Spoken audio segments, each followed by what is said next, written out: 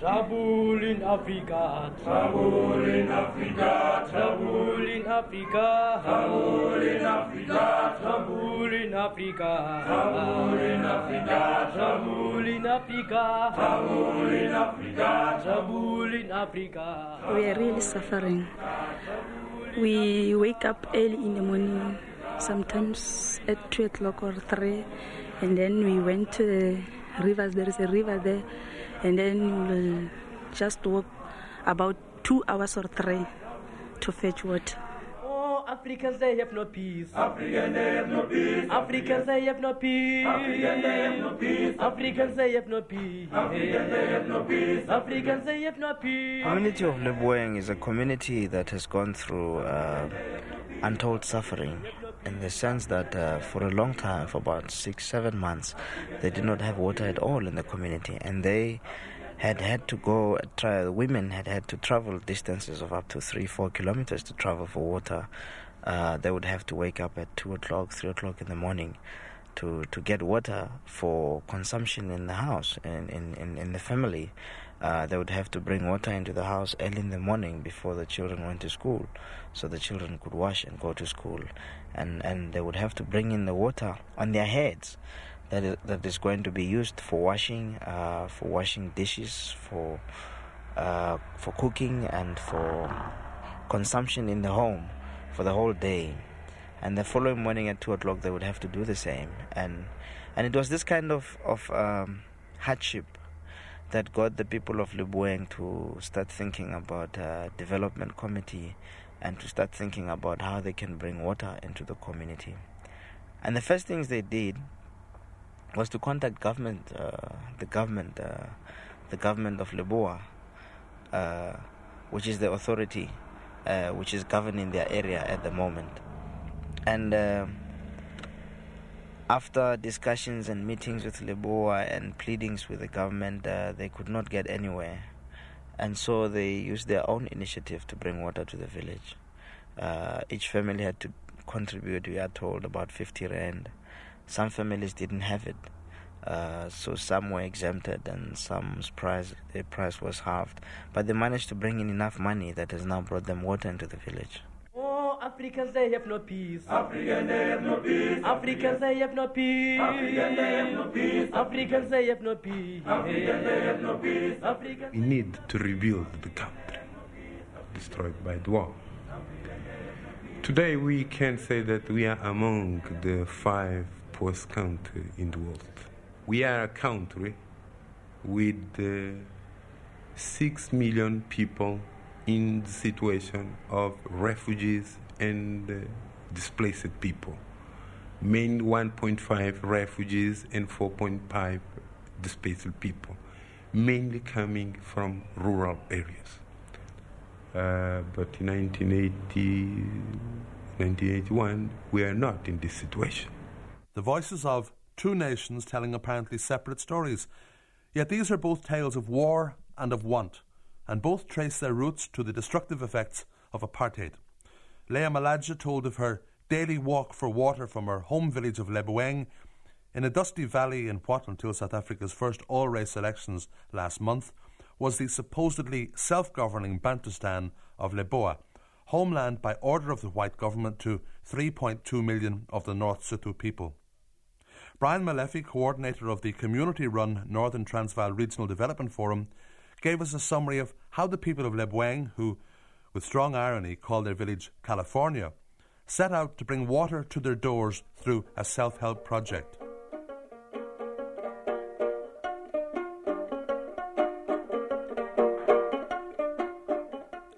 And then from across the eastern border, Mozambique's junior planning minister, Tomás Salamão, reported on the extent of the refugee and poverty problem facing his country after more than a decade of white South African-sponsored war of destabilisation.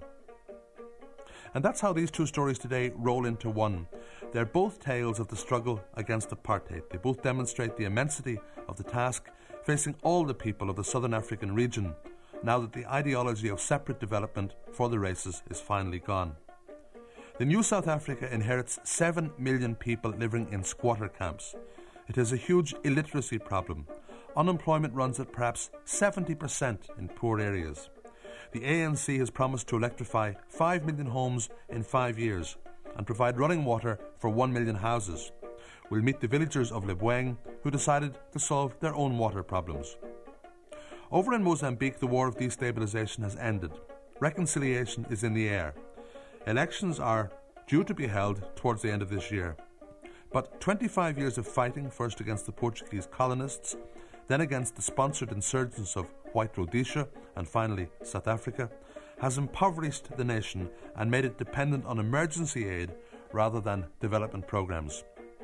Today we'll visit Niassa, known as Mozambique's forgotten northern province, where even a recognised musician like Mario Agostinho must strum his tunes not on a guitar but on a paint tin covered with a python skin, nailed to a strip of wood and strung with 3 pieces of cord.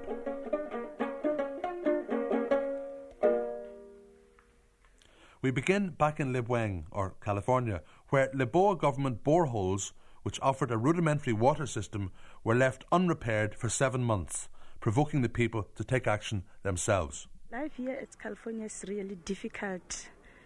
There's a lot of things that we are running short of. Like water is the first, but these days we can say with water it is little simple. And then we are shorting of electricity, roads are dusty and many things. What about the health of the people, of the children and the adults? It is also very difficult because we don't have a clinic here. There's no telephones, and then the hospital is very far. Yeah, we are traveling very far to get to hospital. Well, what about, has the new water supply made any difference to the health of people? I can say the health of the people is not really simple because this water, we aren't sure if it is healthy because it is from the mountain there. It is not purified. So do you boil the water? We don't boil it, we just drink. The life here, it's not 100% as it's supposed to be because now, when coming to health, they are suffering from different diseases like malaria, like bilharzia, like cholera, etc. Right, the very same diseases originate from the water we are using. Why? Because now this water is not good for people to can use. So now that's why I say it needs some sort of purification, etc. So that now we can guarantee the health of this water. And what about, you talk about the unemployment level in the community. What do people do here as we stand here and we look around as the sun fades behind the mountains at the end of this valley?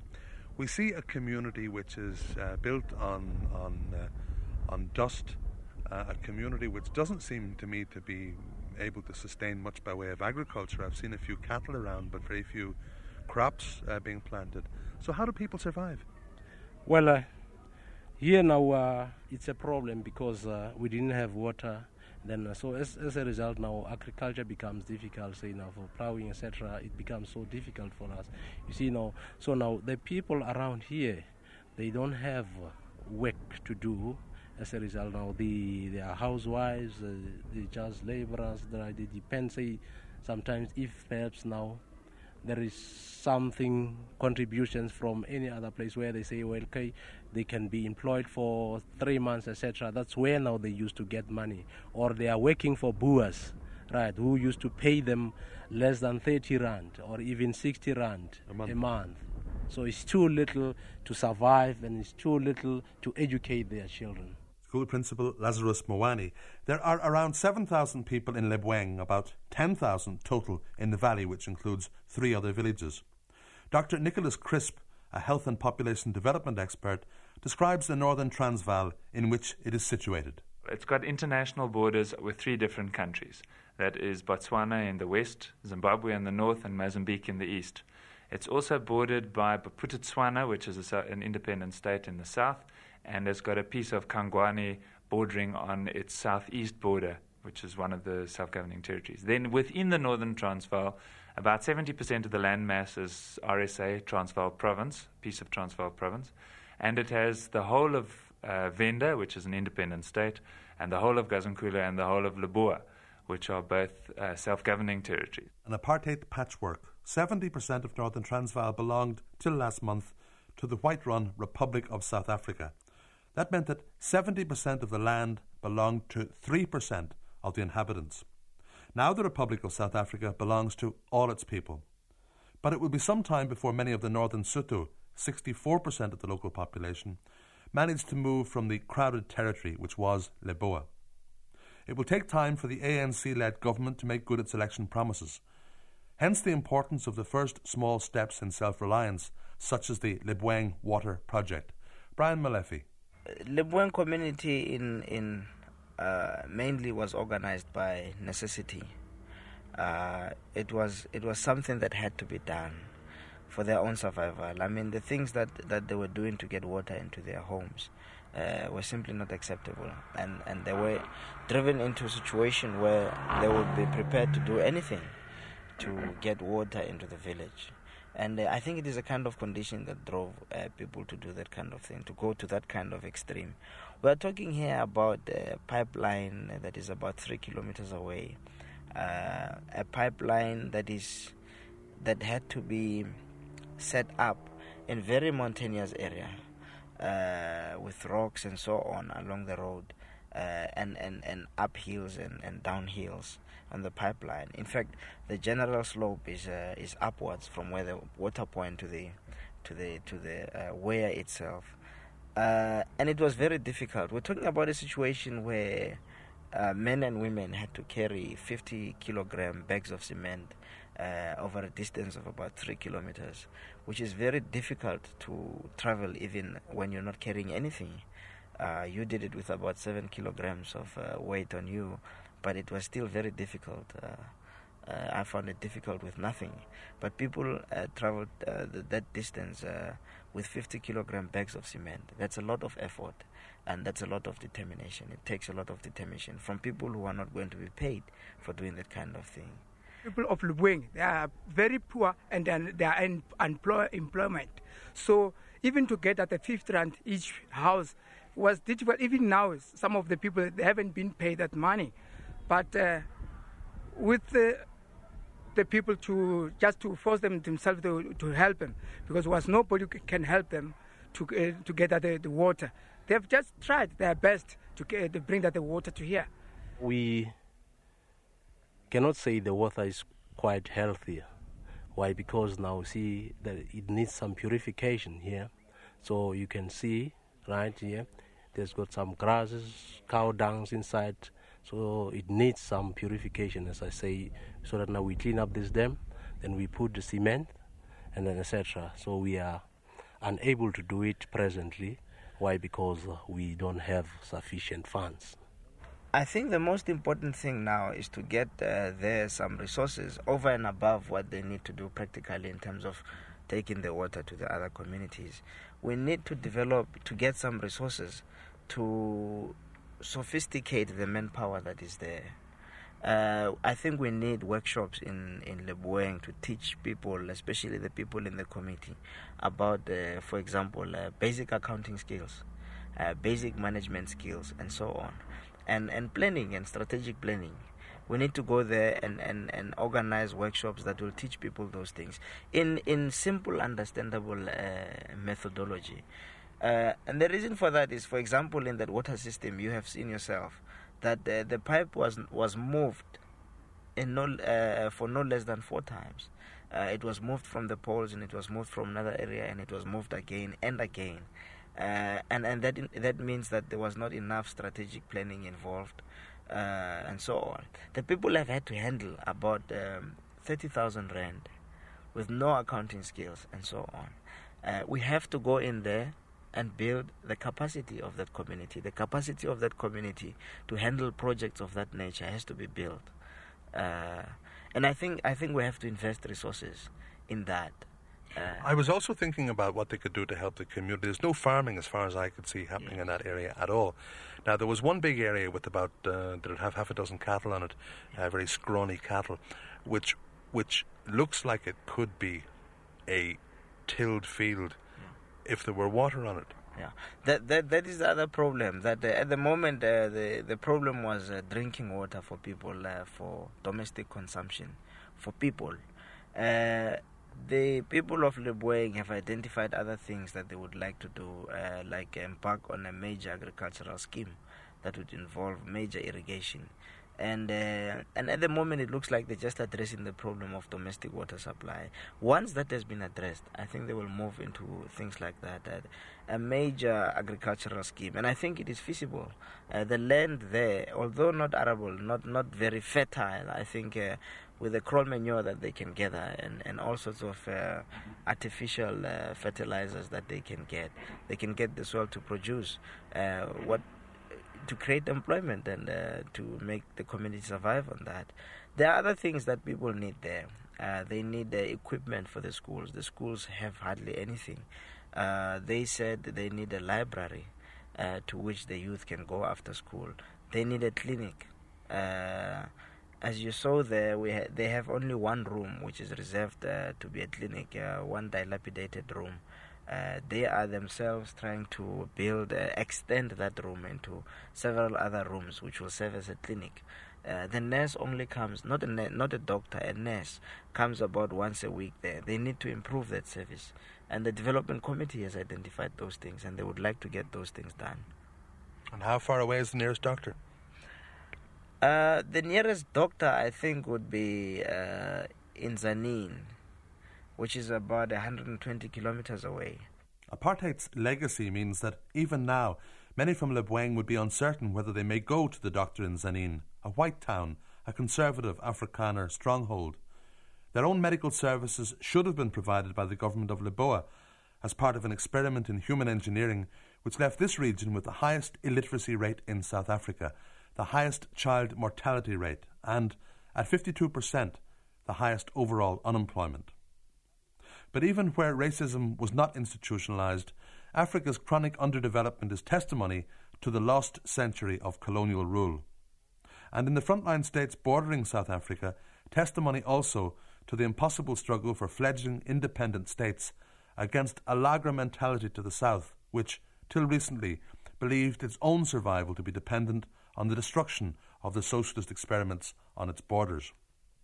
Mozambique was one such victim, and it's to there that we now move to see how a war of independence, followed by that war of destabilisation by Smith's Rhodesia and Botha's South Africa, has held up development throughout the country, but nowhere worse than in the northern province of Niassa, which its inhabitants call the Forgotten Province.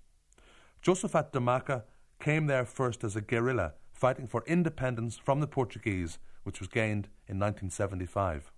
It was in 1968 when me and my two brothers, belonging to the Frelimo movement, we entered in Niassa. Faced the same difficulties which we are facing now. Even the Portuguese were facing the same difficulties because of the communications. The targets were very dispersed. And even the Portuguese, who were the Portuguese or the Portuguese soldiers coming to Niassa, were those, we can say, undisciplined Portuguese soldiers, and unwanted and so on. I left to abroad to Romania for my studies, university studies. It was 1974. So I returned 1979. I found Frelimo government was facing another war, Smith War. So the main activities, the main importance was given to the war. That is why Niassa remained the same as it was. But this was very, very difficult for Niassa. The war made the means of communication, the route, to be very difficult indeed. And the railway from Nakala, from Kwamba to Lishinga was never been maintained. To come from Kwamba to Lishinga takes 2-3 weeks in 300 kilometers. It can be an extremely frustrating place to live because of those difficulties that you've mentioned, the lack of electricity, the lack of water, the lack of access in terms of transport or even other forms of communication, telephones or anything, yeah. But it was a place with great potential. Fergal Flynn, an Irish doctor who, along with his Scottish doctor wife Kate and their daughter, has made Lashinga, Niassa province's capital, his home for now. And those frustrations are real, even for a short-term visitor. The conditions I found in the hotel had not improved since Dr. Innocent arrived from Nigeria 6 years ago. It was a horrible experience, really. I never expected it. Really, if it had been that I came here on my own without being sent by my government, I would have decided to go back because it was horrible. It was really horrible. Believe you me, I stayed in the hotel for 3 weeks. I saw hell. It was a hotel. You go in. You are only given half bucket of water to have your bed. You are given a little water to flush the toilet. You have no right to use the toilet anymore because there's no water to pour into the toilet. Now you go to the refectory, you want to eat in the restaurant. They give you bread. It is just like a stone. You throw the bread against the wall, it comes back to you. You go to the refectory, you go with sugar, you go with milk. The worst is if you remove, it's in a hotel. If you remove your clothing, you give your soap to wash the clothing. The clothing comes worse. That is more dirtier than the time you gave the clothes to wash. So it was a horrible experience. At night, the guest is still given a candle to guide him upstairs. The bed has no sheets. In the morning, a half bucket of lukewarm water awaits him to wash in the communal bathroom and to flush the toilet, which also has no running water. For breakfast, there is egg and chips and a stale roll. The war against Renamo, the South African-sponsored rebels, is over, but improvements in the quality of life come oh so slowly to the north. Fergal Flynn again. The war has brought us difficulties in two senses. One, it has brought severe difficulties in terms of transport, in terms of communication, in terms of us getting the basic materials that we need with which to function. In another sense, the war and the bandits or Renamo, they have destroyed, it has been health and health installations have been a major target all throughout this war in the last 10 years. So in that sense, they have decreased, they have made life more difficult for us. And then against that, or also not against that, but also with that, you have the fact that war creates more victims. It creates greater health problems. It creates greater health problems like in the obvious sense of people who have either been shot or blown up by mines or macheted or burnt. But it also creates in the indirect way, which in ways that aren't always immediately apparent, it creates a problem in the sense that the population here can't produce enough food because people don't have access to their mashambas, to their farms, and so they're scared because of bandit activity, and so the amount of food that they produce is less, which brings all those problems of malnutrition, increased deaths of babies, and all these health problems that people know about, all these basic problems. Julie Warren is an Englishwoman who has lived in Niassa for 9 years and works for the government. She produces a magazine for children about which we'll hear later. It's been a province that's been very, very isolated for years and years, totally cut off from the rest of the country. So the people have been cut off literally because the roads have been impassable owing to Renamo action.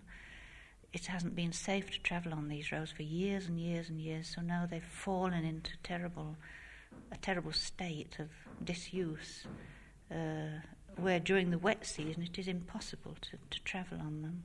This is the dry season, so now many people are making the effort to get out.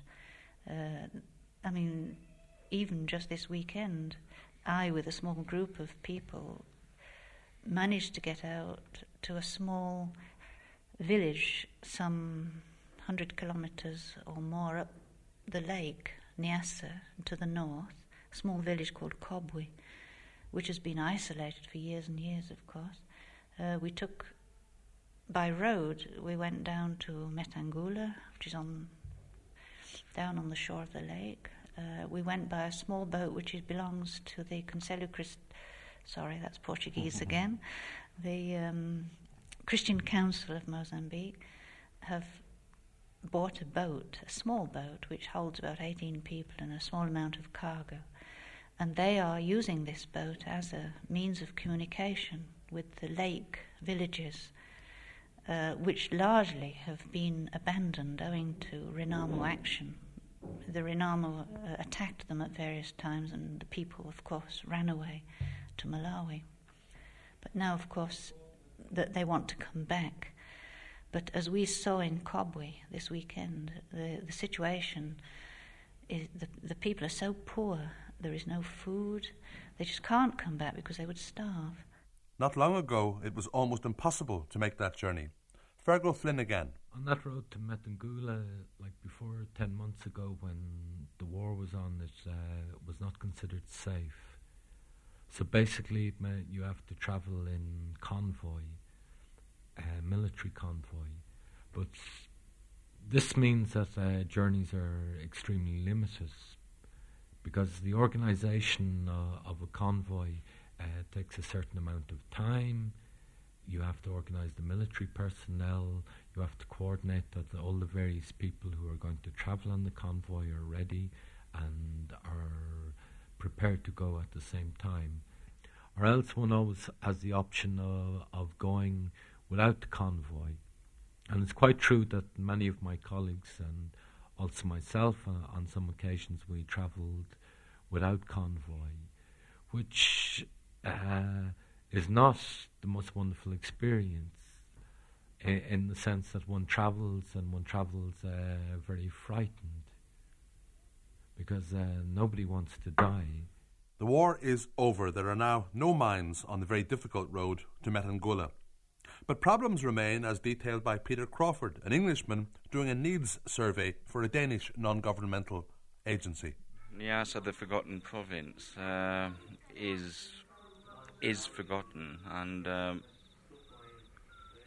information I'm getting is that they need help in all fields. I mean, we're talking about health, we're talking about education, we're talking about very sort of fundamental things like providing food for starving families. There is starvation here. There is terrible malnutrition here out in the byres and villages. But I think one of the major problems of Niassa is a problem concerning infrastructure. The problem is that there are 2 flights a week to Maputo via Nampula, and then there's the railway, and a train arrives every 2nd month or 3rd month. I've been working in 2 byros of Lishinga itself. Byros in the city are very much, city, let's call it a town, are very much, in principle at least, like villages are, but they're huge, and therefore they have the disadvantages of urban life.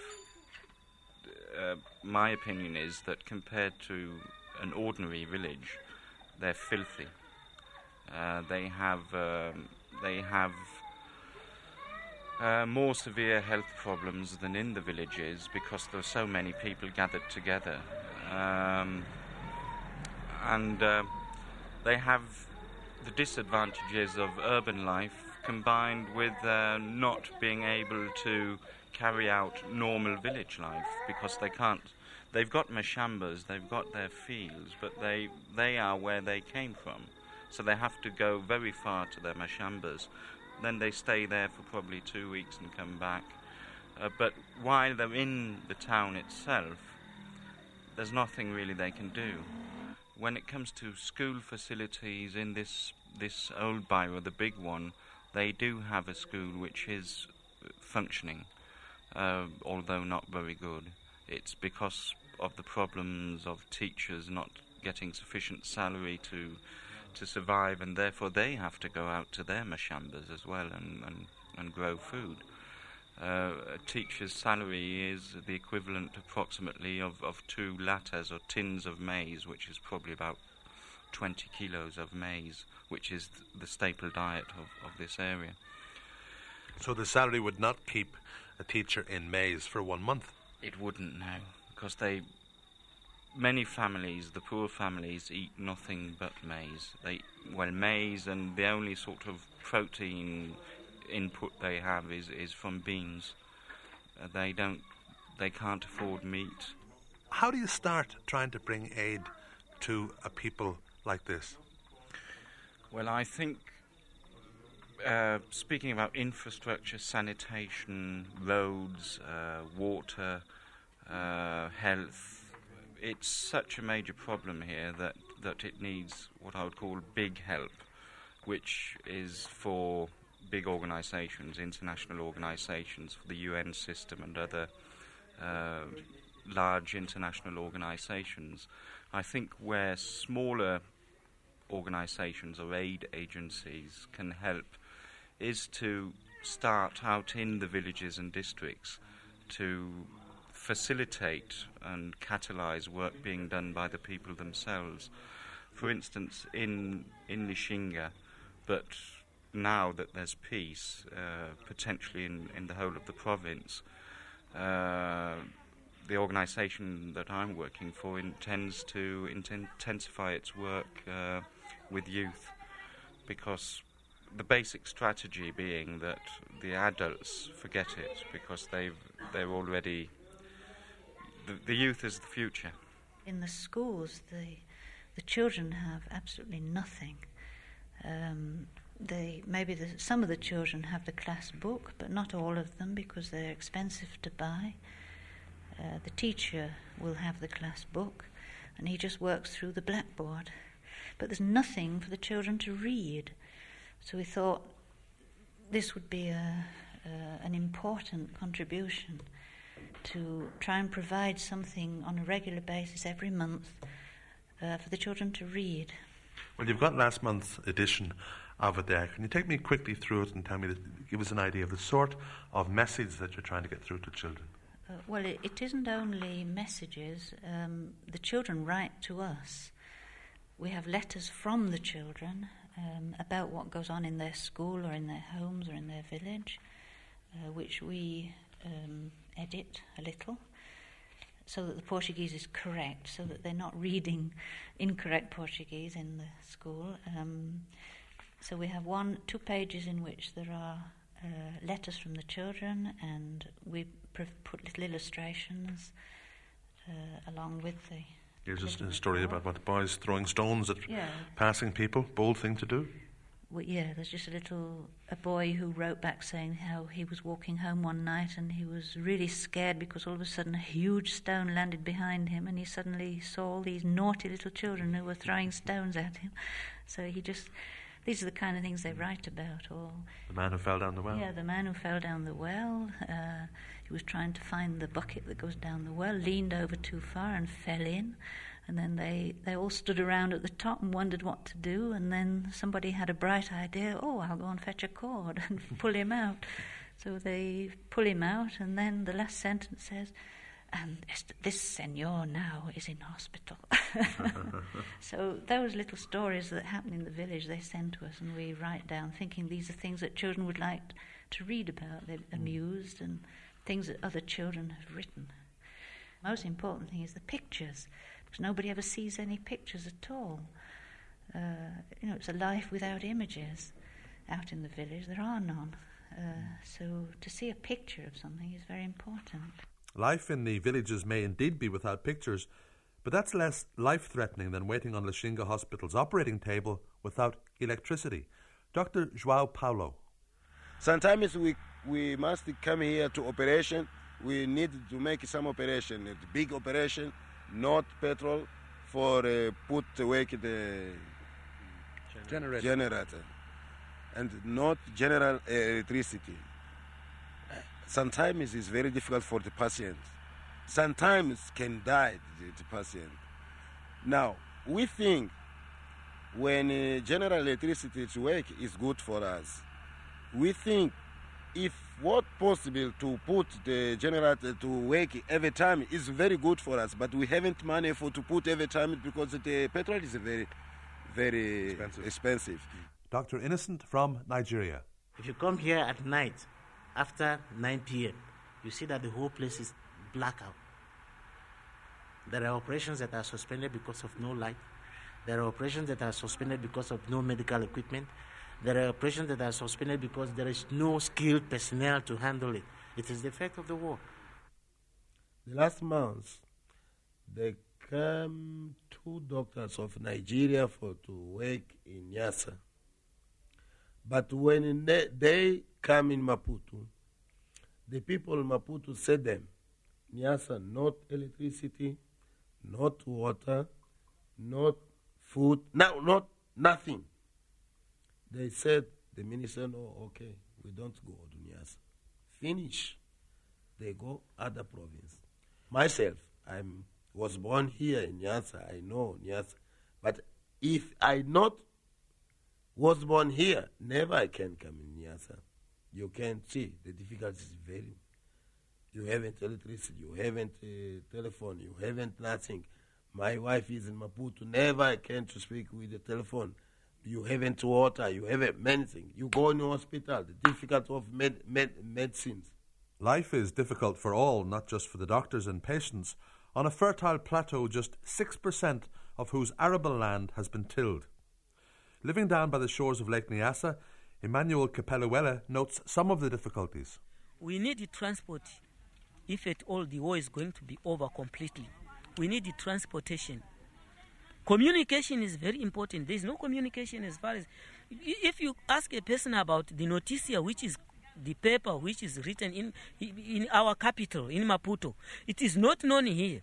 And other people up to this time, they do not know that there is a paper which a person can read. We have no news. We don't know anything. We don't know what is happening in our country. If these things could be improved, I believe that our province, one of the days, will join the rest of the provinces in our country. But what Nyasa really needs is to invite more non-government organizations for short programs, medium and long-term programs. Nyasa is a great potential in agriculture, agro-agriculture, very potential. Is also very potential in mining, and also in fishery, of course, in Lake Nyasa is very potential, and also touristic along the Lake Nyasa. With the peace, I think Nyasa will take a good place in Mozambique. Their major problem at the moment is that they lack material resources, that people lack. We have so many help posts that have been burnt out and destroyed. And my hopes are that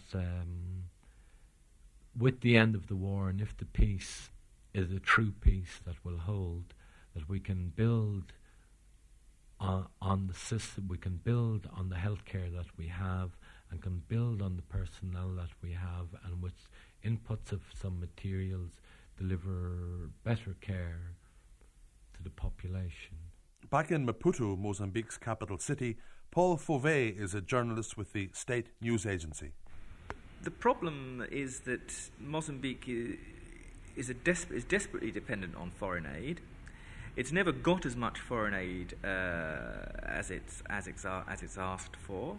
There is a problem of the donors, what is called donor fatigue. There's a problem of pledges being translated into actual money in the bank. I am seriously worried that if things go on at the current pace with so many delays, then yes, donors may well lose interest. You can't force donors to give you money, especially when there are so many other competing claims. Of course, it's enormously difficult, and much will depend on how the region as a whole evolves. Obviously, a democratic government in South Africa will be a help for Mozambique. It would unlock the region.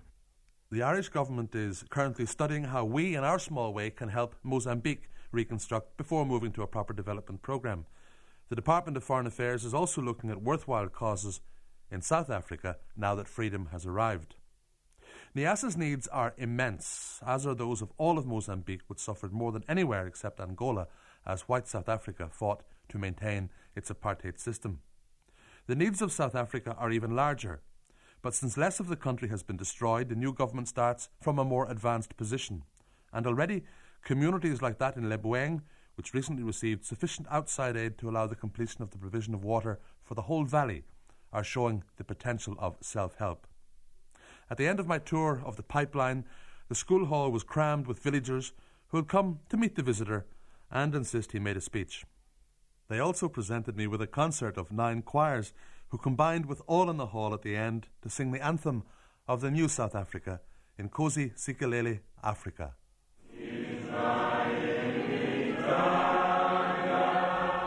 Lebueng is very typical of the Northern Transvaal. Well, the project that they have there is not, I cannot say is a fair reflection of the amount of work that people in the region are doing to help themselves. In certain areas, people are much less organized than the people in Lebueng are. But nevertheless, people have the same needs, people have the same problems as the people in Lebueng. So in as far as the problems in Lebueng are concerned, yes, it is a typical Northern Transvaal village. But the community of Lebueng stands out as having been able to do something about their problem. The people in the other areas, it's just that the people in the other areas have not had the luck of having people, the quality of people, for example. You'll have, people like in Lebueng here and there, but not everywhere, and unfortunately not in most places. And I think they were fortunate to have the quality of a development committee that they have that has been able to do something about the problem. But otherwise in the rest of the region, yes, you have people who are determined and so on, who are just ordinary people who are frustrated and demoralized and have accepted their suffering.